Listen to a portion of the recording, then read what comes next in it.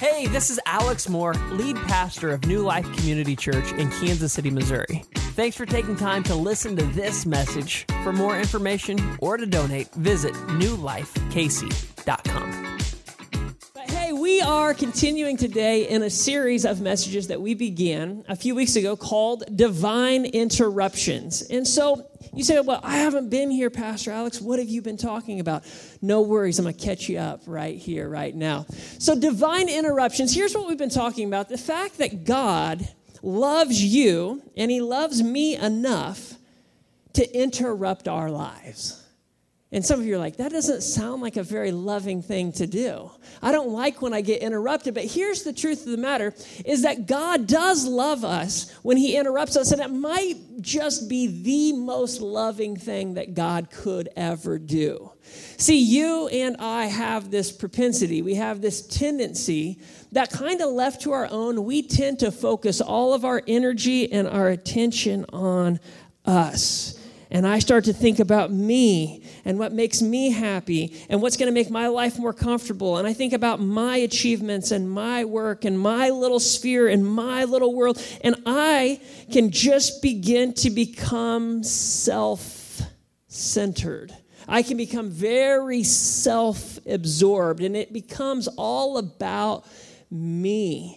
And when it becomes all about me, that means that I'm not necessarily thinking about who God is. I'm not considering the creator of the universe and the fact that he may have a plan or a purpose for my life. I'm not considering him. I've just got to focus on me. And even this idea that I'm focused on me doesn't actually fare very well for those who are in my life, because now I'm not thinking about others. I'm just thinking about me. And if I think about others, it's how they can serve me and my purposes. And the good news is that God loves us enough to not let us go through life self-centered, because it never works out very well. See, when we become self-centered, we become sort of God in our own life. We call the shots. We have the final say. And I don't know if you've come to realize this or not. If you've tried to be God in your life, it doesn't work out very well. You eventually find out that you don't have like all power, you don't have all knowledge, and you don't have all strength. So eventually life fails. Your attempts to make success, I fell short and I can't do it. And it's often in those moments that God uses that to be an interruption for us to turn and fix our eyes on him. And so I believe that God loves us enough to interrupt us, to stop us from looking inward, and to help us to reallocate our attention from self back to God. And if God cares about us, which I believe that he does, he doesn't want us to go through life mysteriously, like, what's my plan? What am I supposed to do, God? How do I live this life? He's actually shared with us how we're to live life. And he shared that through revealing himself to us. God's self-revelation to mankind is what we find in the pages of Scripture. This compilation of 66 ancient manuscripts that we believe that God somehow or another breathed upon, and it speaks to us that we know who God is, we know who we are, and we know what we're supposed to do. And so the last couple of weeks we've been establishing this idea that God loves us enough to interrupt us when our life is not going in a good direction. When it's going all about us, it's not good for us or the people around us. God loves us enough to interrupt us. Now, this sometimes causes people to wonder some theological things. Like, does that mean that God makes bad things happen in people's lives? Is God the one to blame for the cancer that my family had to endure? Is God to blame for the loss of my loved one? Is God to blame for why I lost my job? Is God to blame for all of these things? And while I do believe that there is this concept of the sovereignty of God, that God can do whatever he wants, whenever he wants, he doesn't have to ask permission. He's sovereign. He's God. He can move and do what he wants. Inside of this concept of his sovereignty, he has chosen to give you and I something called a free will, that we get to make some choices, and the choices we make determine the future that we live. In other words, the choices I make today determine the stories I'm going to live tomorrow, because God has allocated in his sovereignty the ability for me to make decisions. And so when God does interrupt, whether he initiated it or he just took a natural event that would occur in your life and brought meaning to it, like, can I blame God for that car accident? Well, no, you probably shouldn't have got drunk first, got in the car, and then driven it. You don't get to blame all of that on God. That's the consequence of your actions, right? You chose to overindulge. You chose to drive the vehicle. You wrecked the vehicle. You don't get to blame God for that. But God loves you enough that he'll take this horrible thing that's the natural cause and effect of your choices, and he'll bring meaning to it to turn your eyes to him. Isn't that good news? That means that whatever you're going through, no matter how bad it is, no matter who wanted to originate it, if it was God or if it was just you, God can use it to wake you up, to take your attention off of yourself and put it back on him. That's such good news. But today we're changing the story. We're turning the page. We're going into week 3 of this. And instead of saying, how does God get our attention? Because there's a lot of ways he can do that. He'll get as loud as he needs to get our attention. God, instead of asking, how does God get our attention? Here's the question today. How do we get God's attention? How do we get God's attention? Now, some of you who grew up in church are like, well, God sees everything and knows everything. He already knows. I have his attention, Pastor Alex. But if you've ever been through a hard situation, if you've ever been in a circumstance in which you've prayed about something, and then you prayed again, and then you prayed again, and then you prayed again, and you felt like your prayers kind of stopped at the ceiling, that they weren't getting through to God. You never saw God show up on your behalf. You were like, God, where are you? God, I need you. I want you here. God, I'm inviting a divine interruption in my life. I want you to show up, but where are you? Have you ever been there? And you felt like, how do I get God's attention? Does God really care about me? Does he really care about the pain that I'm going through? Does he really care about this? Or is he busy dealing with more important things? How do we get God's attention? Well, I think there's 2 things that we have to start with if we want God's attention. Number 1 is that we need to realize that we need God. Just the opposite is also true. God doesn't necessarily need you. He is completely satisfied in who he is. He's not incomplete without you. He's not like a desperate boyfriend that needs you to complete him. He's just fine, okay? He's just fine. But we need him. There was a guy by the name of Pascal years ago who had said that God has created us with a God-shaped vacuum inside of us. That there's this inner need that we have that can only be filled with God, that we are wired to be dependent upon him. The problem is that we go through life and we try to fill that void with everything that we can do in our own power.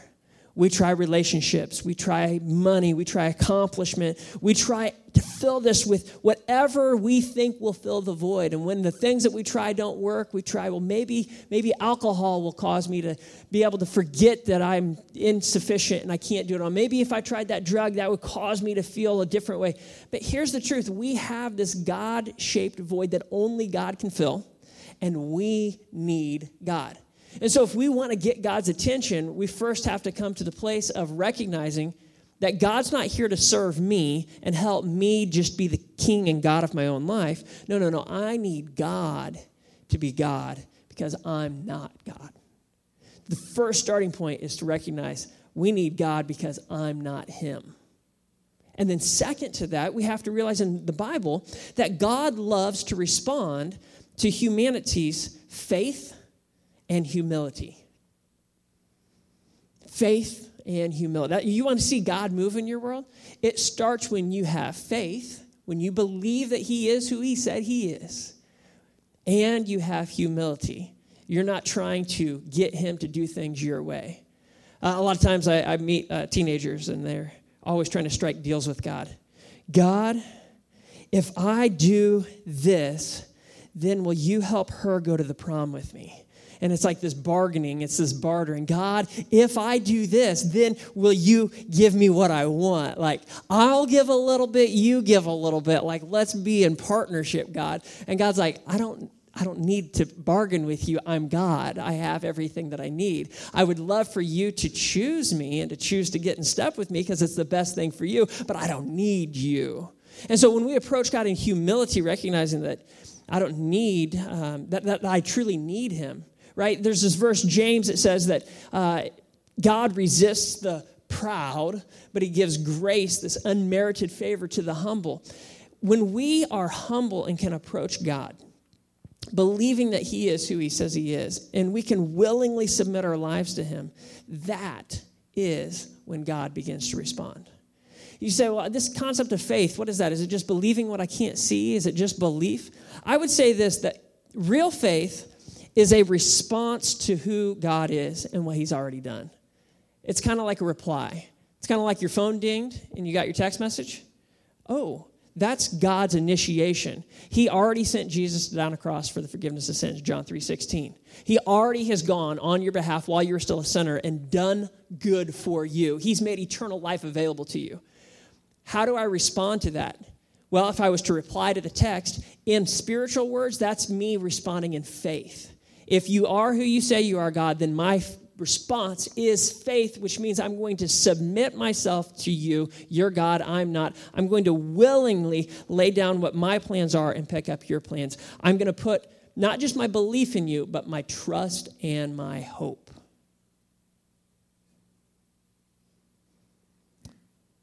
I've heard it said years ago, and I don't know if this is true for you, that every family has a weird uncle. Is that true? Does that anybody have? If you know who the weird uncle is in your family, lean to somebody in your family right now and say, you know who it is. It's Uncle so-and-so. Yeah. And if you don't know who it is and you're a dude, it might be you. Everybody's got that weird uncle in their family.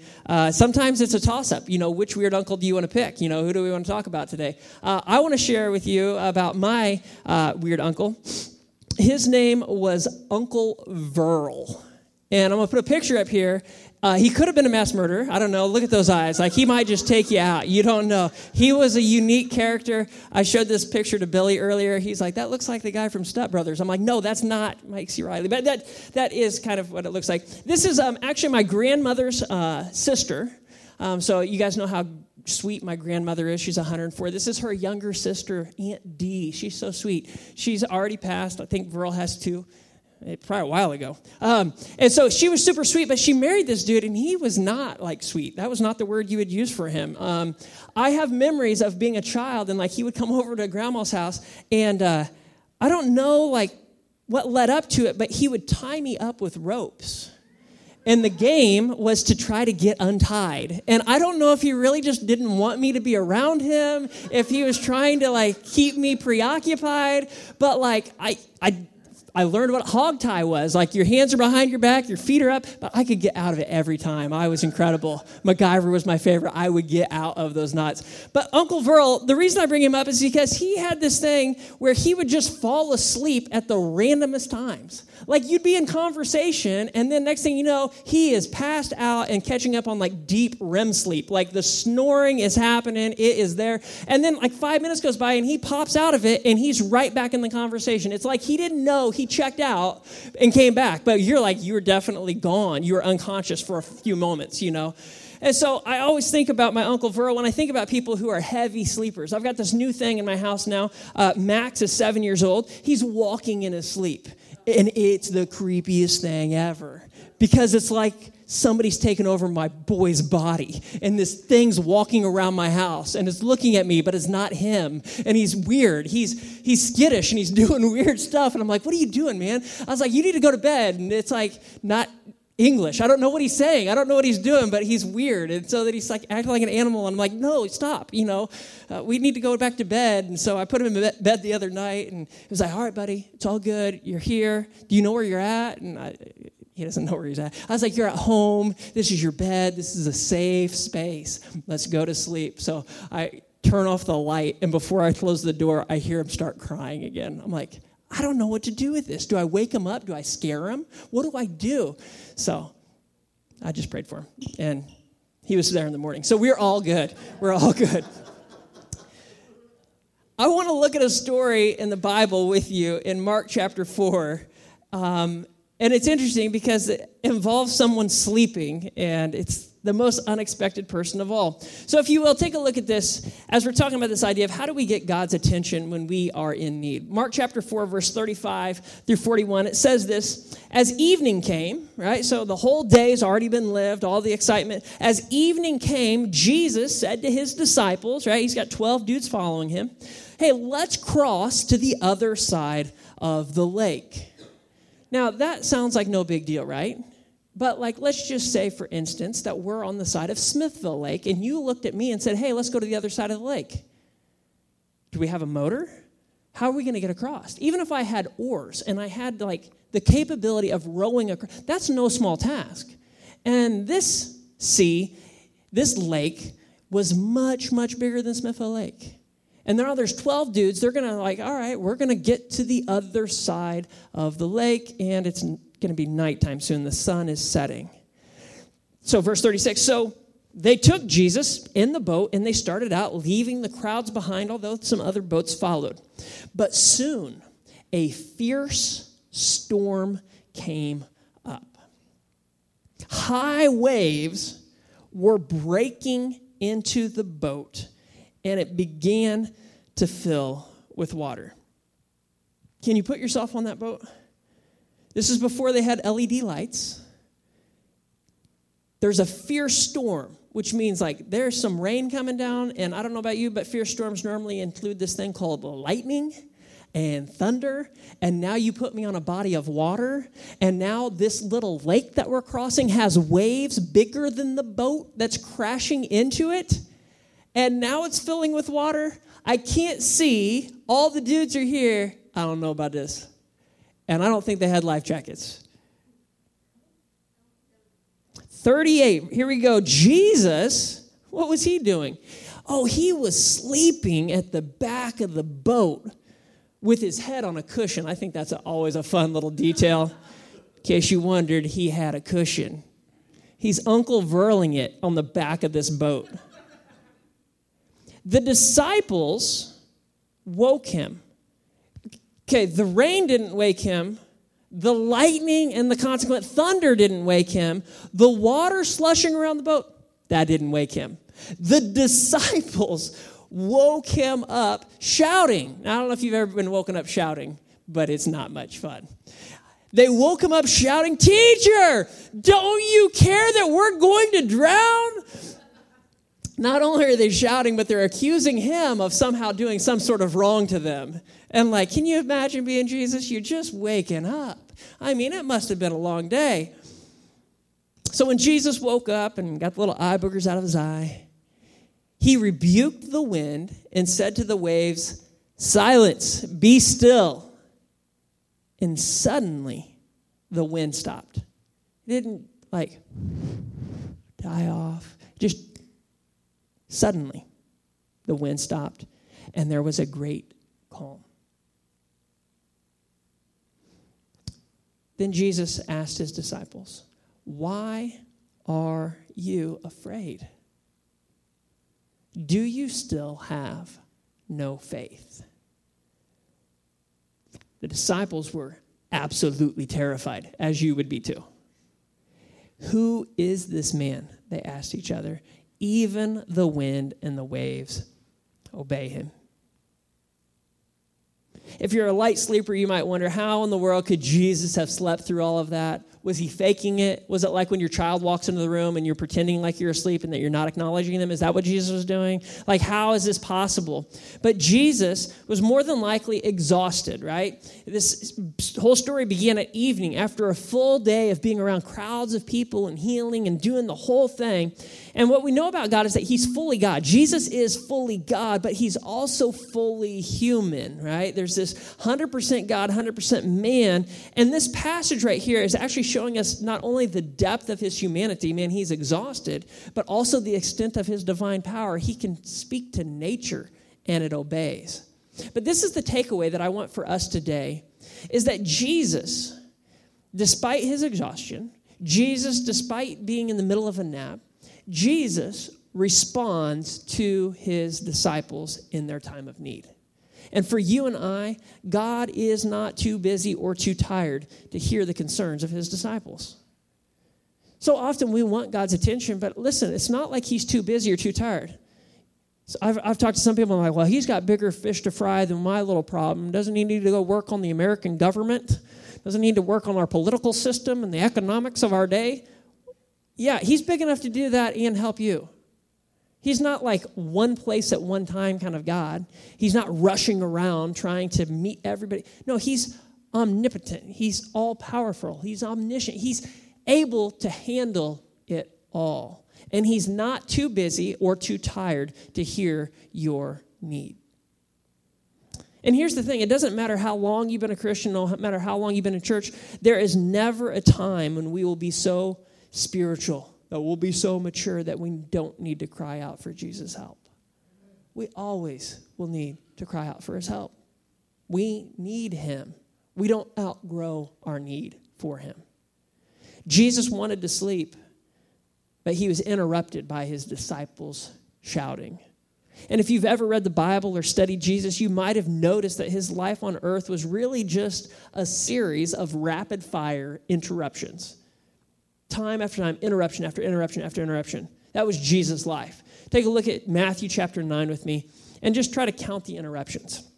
So as Jesus is saying this, as he's speaking, a leader of the synagogue came up and knelt before him. There's your first interruption. If one of you came and knelt down here, that would be an interruption. That's what's happening here.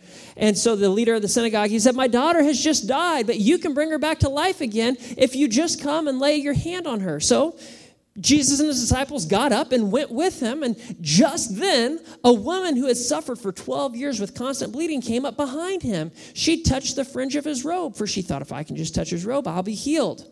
Interruption. Jesus turned around, and when he saw her, he said, daughter, be encouraged. Your faith has made you well. And the woman was healed at that moment.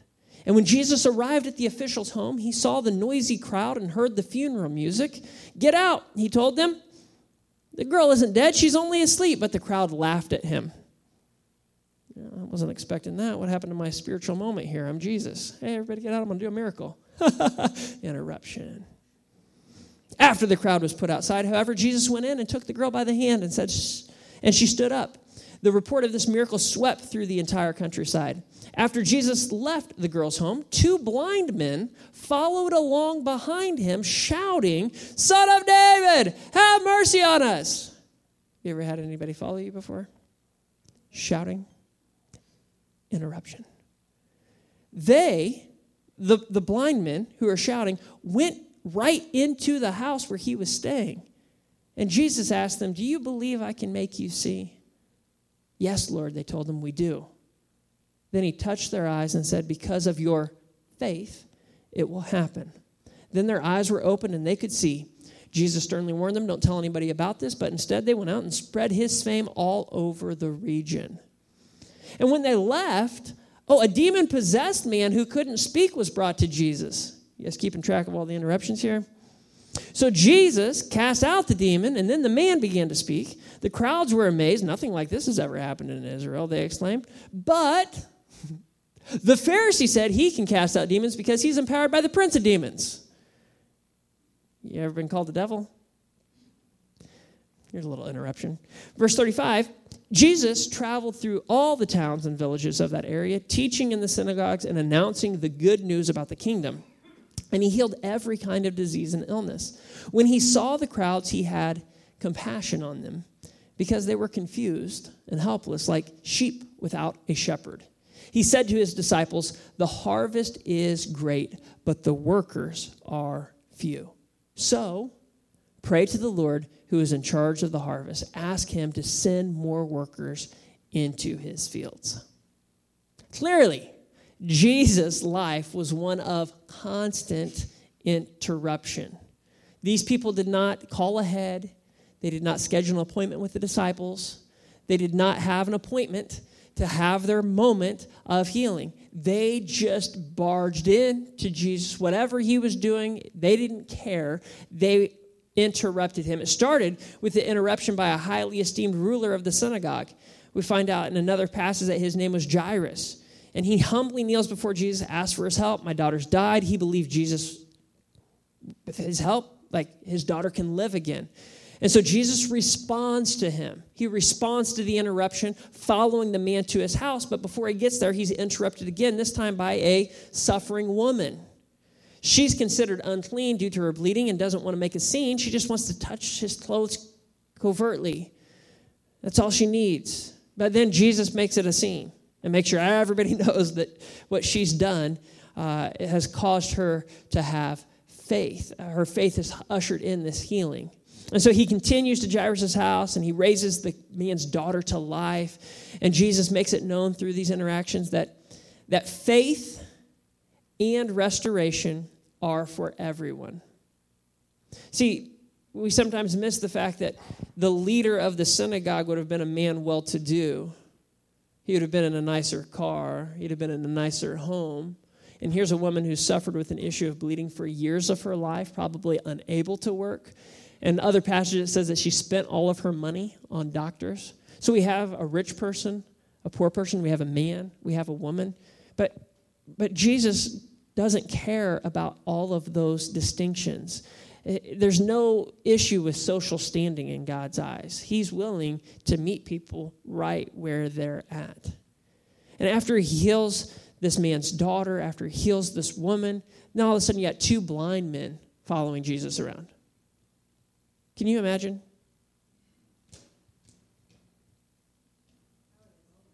How are they following him? That's what I want to know. Like, does Jesus smell? Like, are they following him? Son of David, where are you? Like, how do they know where he's at? And not only, this is impressive, they follow him all the way into the house he was traveling to. Like, how'd they get in there? Like, did they have walking sticks? What did they do? How did they get, like, that's some perseverance. Did these guys fall down a couple times? Did they get back up? How did they do it? I don't know. I'm impressed. But these men, too, are people of no social clout. Like, they're nobody that is, like, important in the people's eyes. But these guys were bold enough to follow Jesus into someone else's house. And Jesus, too, with the interruption, heals them. And then finally, Jesus goes on to free a demon-possessed man and then be accused of being the devil himself by a Pharisee. So Jesus' response to all of these interruptions is remarkable to me. How he responded to every interruption, like, that is incredible to me. Last night was a Chiefs preseason game. I'm irritated with my children for interrupting me. Does the game matter? No. But my children are interrupting me, and my attitude towards my children is not good. Jesus, he is never fazed by the interruptions. He's never inconvenienced. He's never frustrated. Rather, Jesus welcomed these people and their interruptions. And we read in verse 36 why, and we'll put it back up here. It says that when he saw the crowds, he had what? Compassion on them, because they were confused and helpless, like sheep without a shepherd. I think all of us could grow to see other people more like Jesus. I think we all have a little room to grow there. But the emphasis in this message isn't so much that as it is for you to know that Jesus has compassion for you. Your situation, what you're going through. True, you may be confused. You may be helpless. You may need a shepherd, but Jesus wants to be your shepherd. Remember, number one, we need God. Number two, God loves to respond to faith and humility. So today the big question is, will you humble yourself? Will you be honest about your shortcomings and your need of God? Will you admit that you cannot do it on your own? Will you acknowledge your brokenness? And will you be willing to go to God with your concerns? God is not too busy or too tired to hear the concerns of his disciples. If you've checked out, lean in. God cares for you. And he's not intimidated by the messiness of your situation. He doesn't think that your situation is unimportant. Like a good father, he is there when you drop your ice cream as a child and it's the end of the world. And he's there with you when you're broken with grief after burying a loved one in adulthood. He cares for you, no matter what your situation. He cares for you. Nothing is too big or too small. And I want you to know that he is always in the boat with you, ready to respond, and maybe even challenge you.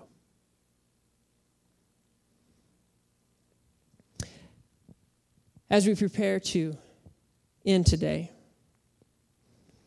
every person walked in here with a story. I don't know your story. The person next to you might not know your story, but you've walked in here, and I'll just be honest with you, you need God. You need God in your life right now. I don't care if you've been a Christian for a long time or you say, I haven't stepped over the line of faith. If you haven't stepped over the line of faith, well, you need to step over the line of faith so you can receive God, his Holy Spirit, and have new life. But even after we've stepped over and received this amazing gift, we have to come back to his feet, and we have to worship him, and we have to get his guidance. And listen, every one of us needs his guidance. There's not anyone excluded. If I could have an appointment set up with you and you could sit down with God and you could talk to him face to face, what would you ask him? What would you need? What would you want? What would you inquire of him? The God of the universe. He says, I have all power. I have everything. How could I meet your need? What would you want from him? Would you want guidance for your future? I don't know what to do next. Would you want healing in your body? What would you want if you could meet with God and ask for that? Here's the thing. God wants to meet with you today. He wants to hear what it is that you need, but you have to approach him in faith and humility. And listen, there's no guarantee that he's going to do exactly what you want, but I do know this, that he loves you. He cares about you. He cares about your situation. He's willing to meet with you. So here's the wildest question of the day. Do you want to meet with Jesus right now? See, he's not absent. He's not pre-booked at a different church. No, he's here right now. His presence is here. Whether you've been aware of it or not, he's here. Do you want to engage with him? Do you want to talk to him? Do you want to make your request known, or are you too prideful to approach God with it? Because remember, God resists the proud but draws near to the humble.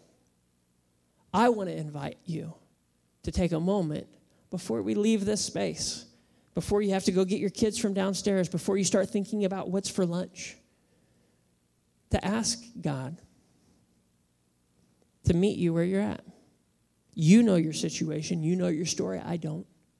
You have to be the one to verbalize that to him. And listen, God hears you. He's not too busy. He's not too tired. Thank you for listening to this message. For more information, please visit newlifekc.com.